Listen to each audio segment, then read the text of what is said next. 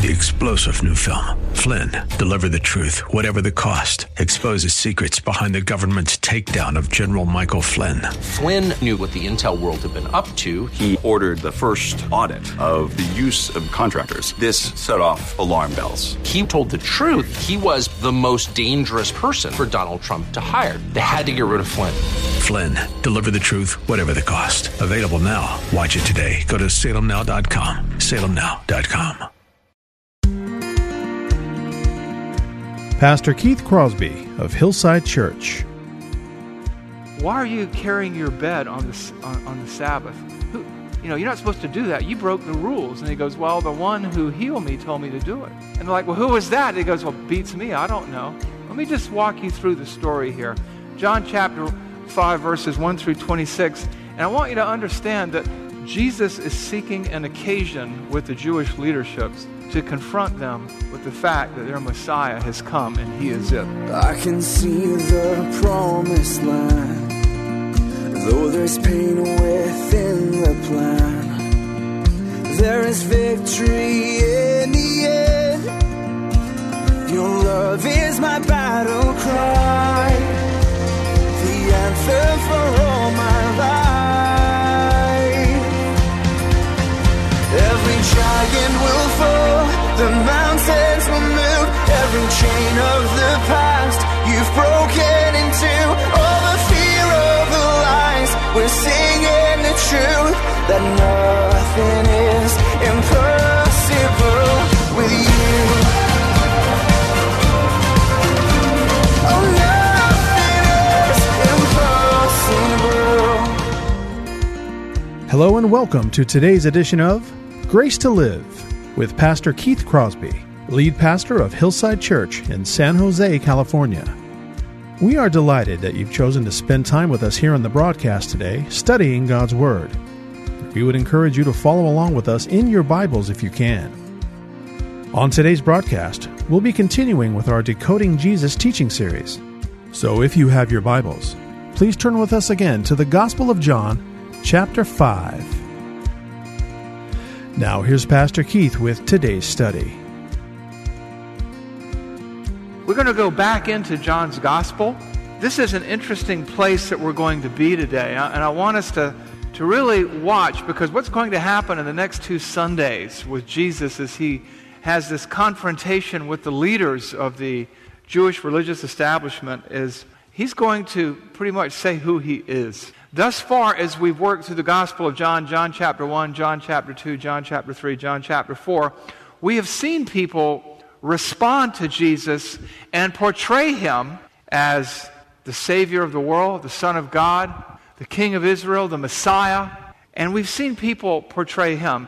John 1, 1 through 18, which is the introduction of the Gospel of John, we call it the prologue or the cliff notes or whatever you want to call it, really gives us themes. In the beginning was the Word, and the Word was with God, and the Word was God. John 1, 1, Jesus is God, it says there. And in John 1, 14, that God became flesh and dwelt among us. And we see these themes. What you're going to see now through the rest of John's Gospel is these themes displayed through the actions and activities and even the words of Jesus Christ. And so this is really critical, because there is still, how, I don't know, some debate in some quarters, even in some seminaries, as to whether Jesus was the Son of God, God the Son, the Savior of the world, or just a good teacher. And so different people try to portray him different ways. We try to portray him according to the Bible, which is the most reliable historical document of his earthly ministry. And that's why we're decoding Jesus, because we want to understand who he is and how that relates to who we are and how we live and what we might be looking forward to in the years to come as people. Now, that brings us to the idea of a self-portrait. And today's message is called Jesus Christ Self-Portraits, because in this interaction that we're going to see today, Jesus paints a number of self-portraits about himself. He portrays himself in a certain way. He gives us his perspective on himself.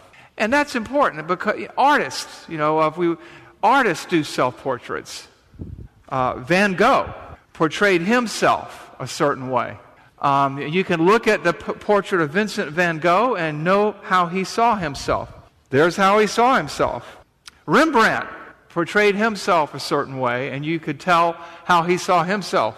Even Leonardo da Vinci portrayed himself a certain way in this sketch, and you could see how he saw himself, and we gain insight into who these men were and how they saw themselves. In the same way, in our text today, John chapter 5, we see how Jesus portrayed himself, how he understood himself, who he saw himself as. And in John chapter 5, we see 5 self-portraits of Jesus Christ. And it's really interesting the way it all plays out, because it almost looks like it all happens by accident. But understand, in the life and ministry of Jesus Christ, there were no accidents. And Jesus does the big reveal, if you want to call it that, in John chapter 5. And what I want you to understand is, as we have moved from John chapter 1 to John chapter 5, what you have is an escalation in the public ministry of Jesus Christ. He's gone from relative anonymity to really making himself known to the public. He changed the water into wine at the wedding at Cana, and that probably caused quite a stir. His word got out. He went among the Samaritans and claimed to be the Messiah, and many came to faith. That might not play too well in Jerusalem, because the Samaritans and the Jews didn't care for each other. He healed the royal official's son long distance without even going to where he was. Just with a thought, he healed him. The word began to spread. And he even cleansed the temple. He called it my Father's house, and he turned over the tables of the money changers, and he drove the oxen out, and people got all wound up and said, well, by what sign, by what authority do you do this? What is going on here is this. And this sounds kind of bad the way I'm going to say it, but I don't know any other way to say it. Jesus is escalating a series of confrontations with the Jewish leadership to make his identity known to the world, to the Jewish people as their Messiah.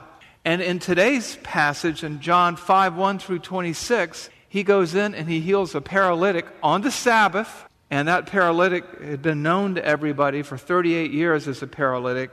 And when they see him walking on the Sabbath, people say, well, what happened to you? No, they don't say that. What they say is, why are you carrying your bed on the Sabbath? You're not supposed to do that. You broke the rules. And he goes, well, the one who healed me told me to do it. And they're like, well, who was that? And he goes, well, beats me. I don't know. Let me just walk you through the story here. John chapter 5, verses 1 through 26. And I want you to understand that Jesus is seeking an occasion with the Jewish leaderships to confront them with the fact that their Messiah has come and he is it. And what he's going to do, he does that throughout the rest of his public ministry so that everyone is without excuse. John chapter 5, verse 1. And after this there was a feast of the Jews, and Jesus went up to Jerusalem.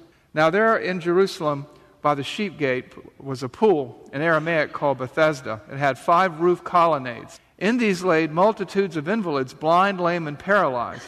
One man had been an invalid for 38 years. When Jesus saw him lying there and knew that he had already been there a long time, he said to him, do you want to be healed? The sick man answered him, sir, I have no one to put me in the pool when the water is stirred up, and while I am going, another steps down in front of me. Jesus says, get up, take up your bed, and walk. And at once the man was healed, and he took up his bed and walked. Now that day was the Sabbath. So the Jews said to the man who had been healed, it is the Sabbath. It is not lawful for you to take up your bed and walk. But he answered them, the man who healed me, that man said to me, take up your bed and walk. And they asked him, who is the man who said that to you? Take up your bed and walk. Now the man who had been healed did not know who it was, for Jesus had withdrawn, as there was a crowd in the place. Afterward, Jesus found him in the temple and said to him, see, you are well. Sin no more, that nothing worse may happen to you. That man went away and told the Jews that it was Jesus who had healed him, and that this is why the Jews were persecuting Jesus, because he was doing these things on the Sabbath. But Jesus answered them and said, my Father is working until now, and I am working. This is why the Jews were seeking all the more to kill him, because he was not only breaking the Sabbath, but he was even calling God his own Father, making himself equal with God. So Jesus said to them, truly, truly, I say to you, the Son can do nothing in his own accord, but only what he sees the Father doing. For whatever he sees that the Father is doing, the Son does likewise. For the Father loves the Son and shows him all that he is doing. And greater works than these will he show him, so that you may marvel. For as the Father raises the dead and gives them life, so also the Son gives life to whom he will. The Father judges no one, but has given all judgment to the Son, so that all may honor the Son, just as they honor the Father. Whoever does not honor the Son does not honor the Father who sent him. Truly, truly, I say to you, whoever hears my word and believes him who sent me has eternal life. He does not come into judgment, but is passed from death into life. Truly, truly, I say to you that the hour is coming and is now here when the dead will hear the voice of the Son of God, and those who hear will live. For as the Father has life in himself, so he has granted the Son also to have life in himself. Let me tell you what's going on here. You're seeing the hard hearts and unbelief of the Jewish religious establishment in contrast to Jesus Christ. What you're seeing here, you're seeing a lot of things here. You're seeing a group of people who have lost the heart of their religion. I mean, think about it. They walk up, the guy has been healed. He's been there for 38 years. They've seen him week in and week out, month in and month out, year in and year out. And for that matter, so is Jesus Christ. And now he's healed. And nobody's amazed at the healing. They're just bent out of shape that some tradition of theirs, some misinterpretation of the law of Moses has been violated. And so they come to the man and say, what do you think you're doing, carrying a bed on the Sabbath? You can't do that. And the guy goes, well, the one who healed me did it. Now, it's interesting because he has no affection for Jesus. You know, today we're told by a lot of people, if you have enough faith, you can be healed. But the bottom line is this man had no faith at all. He didn't even know who Jesus was. And the interesting part about it, too, is when Jesus says, do you want to be made well? He won't give him a straight answer. It's perplexing, the man's spiritual condition. But later on, after Jesus heals him, he walks up to him and says, see, you're well. Sin no more, lest something worse happen to you. Implicit in that statement is the fact that that man may, emphasis on the word may have done something to put himself in that position. And now 38 years later, he was getting a second chance by God in the flesh. And then what happens after that? The Pharisees, after the man turns Jesus in, just amazes me. He could have gone to Jesus and said, just to give you a heads up, these people are looking for you. But he doesn't do that. He just turns him in, sells him out. And then what happens is something like you and I walking up on a telephone conversation. Somebody's on their phone, and we don't know what's being said to them, but we know what they're saying back. So we get a pretty good idea that these people have confronted Jesus, wanting to know what in the world he's doing. And as Jesus begins to tell them, they're outraged. They are infuriated. And what he does is he takes them by the little finger and leads them to one conclusion and one conclusion only. And we'll see if you can figure out what that conclusion is. Let me explain to you also what's going on in the book of John. This passage is really special to me because as a new believer, I wanted to know that Jesus was God. I wanted to know that he claimed to be God. And this is where I found my answer. And what's going on here is he's leading them to the inevitable conclusion that he is God in human form. You and I today, when we reason and when we think and when we even debate, we do it deductively. We declare our proposition, we declare our belief, and then we give particulars to prove our point. Not so in Jesus' day. In Jesus' day, not the Greeks and the Romans, but the Jews reasoned inductively. And what happened is they would take a set of ideas or a set of experiences or a set of particulars and they would generalize a central theme. And this is what Jesus does throughout the Gospel of John with the Jewish leaders. In fact, at one point they'll say to him in John 8, "Who are you?" And he says, "What have I been telling you?" So what he does here is he tells them who he is. Inductively, he gives them a set of particular facts which only lead to one conclusion, and let's see what they are. What we have here are 5 self-portraits of Jesus Christ. Who does Jesus think he is? Who does he want the world to know? Self-portrait number 1. Jesus portrays himself as equal to God. Jesus portrays himself as equal to God. Where do we see this? We see this in verse 17. But Jesus answered them. So now he's replying to them. They said something to him. And he answered them, "My Father is working until now, and I am working." Verse 18. This is why the Jews were seeking all the more to kill him. Because not only was he breaking the Sabbath, but he was even calling God his own Father, making himself equal to God. What's going on here? What's going on here is Jesus is saying, God has been working throughout all eternity up until now, and I've been working right alongside him. I've been doing what my Father's been doing. He's doing something very un-Jewish. He's calling God his own personal Father, which in that era would have been blasphemy. It would be a capital offense. You would be executed for that. It's bad enough he's doing it on the Sabbath. He's healing on the Sabbath when in their mind you're not supposed to do anything on the Sabbath, which is not what the Old Testament. And the Jews understood this. He's saying, I'm equal to God. My Father is working until now, and I am working until now, just like my Father. This is my Father. And when you said my Father in that era, the Son, when you were the son of a father, the father of a son, whatever it was you were, the son of your father, you had the same legal rights that he did. You were cut from the same cloth that he was. And as we know today, you're of the same genetic code. He's claiming to be equal in nature and essence to God. He's claiming to be of the same cloth that God is cut from, so to speak. And the Jews wanted to kill him. And you know what? This isn't an isolated event.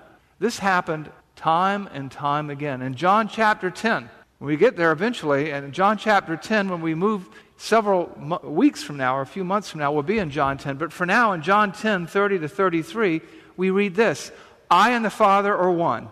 Think of this. That's like them hearing, Hear, O Israel, the Lord your God is one. So they're not going to be happy with this. The Jews picked up stones to stone him. It says they picked up stones again to stone him. So this is not the first time. Jesus answered them, I have shown you many good works from the Father. For which of these are you going to stone me? The Jews answered him, It is not for a good work that we're going to stone you, but for blasphemy, because you, being a man, make yourself God. And what does Jesus say if you read on in the text there? He doesn't go, oh, you misunderstood me. I didn't mean that. He doesn't ever do that. He always accepts all of the titles that are put on there. The Jews picked up stones to stone him. I mean, Jesus will say later on in John's Gospel, you've seen me, you've seen the Father. He's claiming to be equal with the Father. And eventually this would cost him his life. In Luke 22:70, they ask him, come on, this is when he's on trial, are you the Son of God? And he says, you say that I am. Other translations say, I am. And the point is this: Jesus consistently, habitually, and in this case, in John 5, clearly portrays himself to be equal to God. And that leads to a whole nother series of escalation and progressions of thought and conclusion. It brings us to our second self-portrait. What do we see in self-portrait number 2? What we're going to see is that Jesus portrayed himself as equal in ability to God. It only makes sense. If you're equal with God, you can do what God does, right? John 5:19 and 20.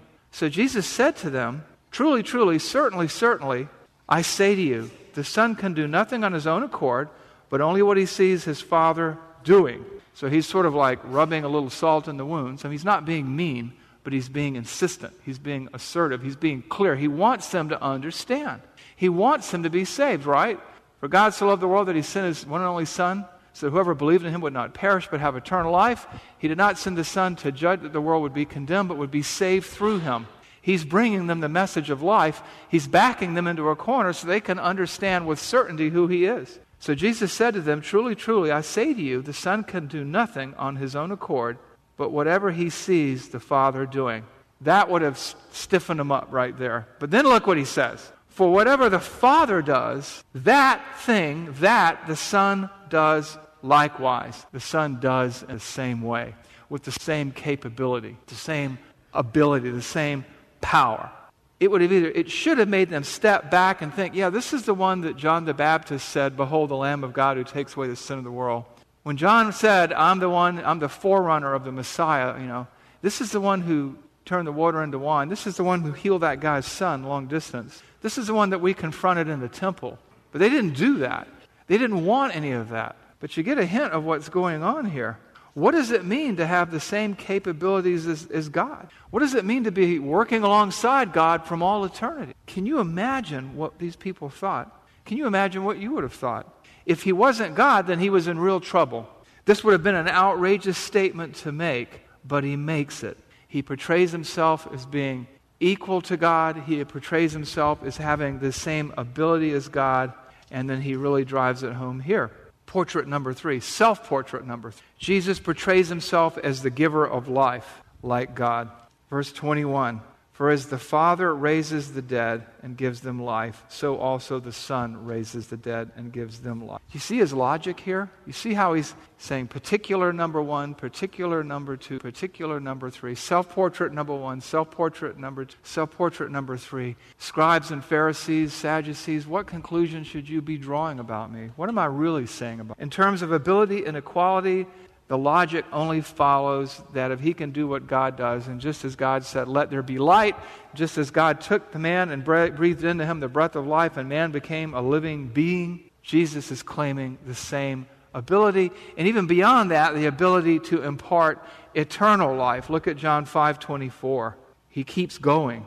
Truly, truly, I say to you, whoever hears my word and believes him who sent me has eternal life. He does not come into judgment, but is passed from death into life. If you created life, then you can bestow life. And Jesus is claiming to be the giver of life. Creator and giver of life is the theme in John's gospel. John 1, verses 3 and 4, all things were made through him, all things were made through Jesus, and without Jesus was nothing made that has been made.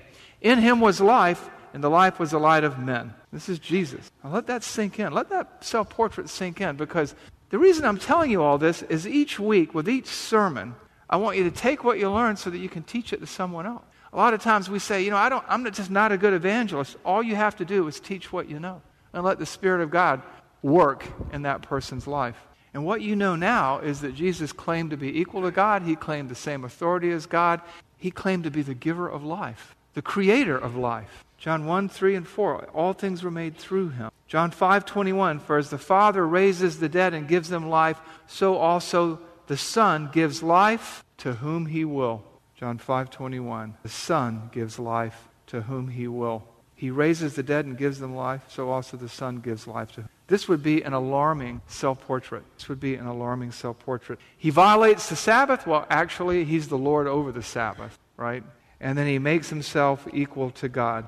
I mean, look at John 5:19 again. So Jesus said to them, truly, truly, I say to you, the Son can do nothing on his own accord, but he only does what he sees the Father doing. And whatever the Father does, the Son does likewise. Verse 21, for as the Father raises the dead and gives them life, so also the Son gives life to whom he will. And that's why they were trying to kill him, because he was making himself equal to God. As you look at this and as you talk to people, and you never know who you're going to talk to and what they're going to say. You could have a Jehovah's Witness come to your door and they believe that Jesus was a man or an angel or something. And you have to ask, what do the words say? What do the words mean? And what do I do? When whether you're teaching a Bible study or listening to a sermon or just doing your personal devotions in the morning and you read the Scriptures, those are the only three questions at the end of the day that matter. What do the words say? What do the words mean? What do we do? Jesus claims to be equal with God. That's what the words say. People may try to ignore those words. They may try to bend those words. They may try to reinterpret those words. But that's what they say, and that's what they mean. The text says the Jews were trying to kill him because he was making himself equal with God. That's what the words say. That's what the words mean. And when he says the Son gives life to whom he will, is the giver of life, that's what the words say, and that's what they mean. Jesus claims to be the giver of life. Who did he think he was? Who did Jesus think he was? And what will he do next? As you're watching this play out, if you were a bystander, you had to be wondering, what's he going to do next? What is this guy going to say? Who does he think he is? He says he's equal to God. He says he can do anything God can do. He says he can give life, physical and eternal. Who does he think he is? Which brings us to the fourth self-portrait. And this is a biggie. Watch what he does here. John 5:22 and 23. Watch closely, listen, think about what he's saying. For the Father judges no one, but has given all judgment to the Son. That's big. But then watch this. That all may honor the Son just as they honor the Father. Whoever does not honor the Son does not honor the Father.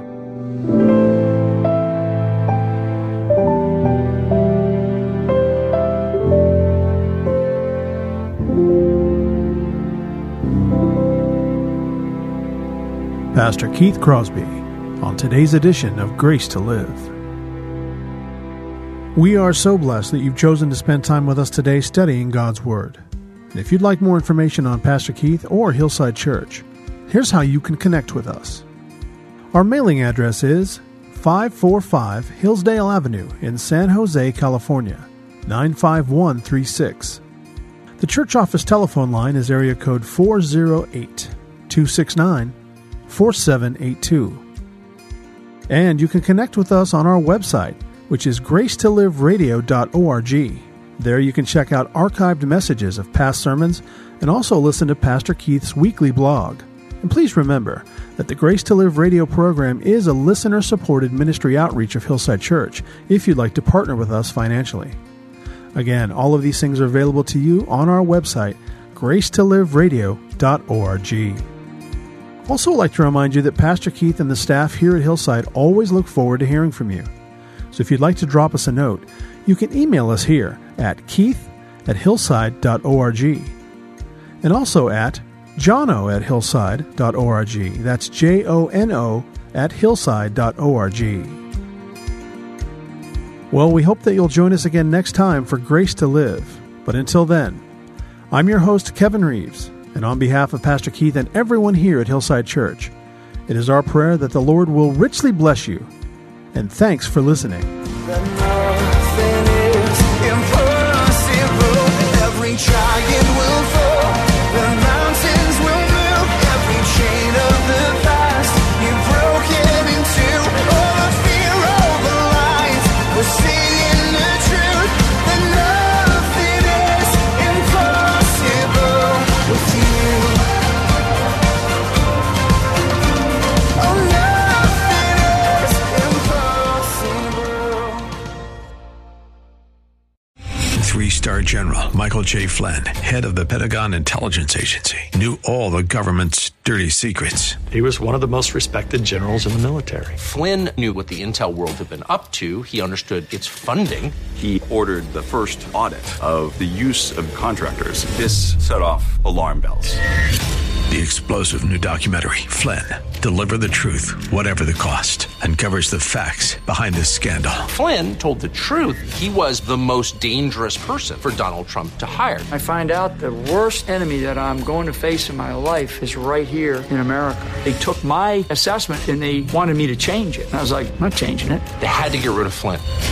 With in-depth interviews, archival footage, and never-before-seen personal records of the man behind the headlines. I just felt like I was drowning. Flynn, Deliver the Truth, Whatever the Cost. Available now. Watch it today. Go to salemnow.com. salemnow.com.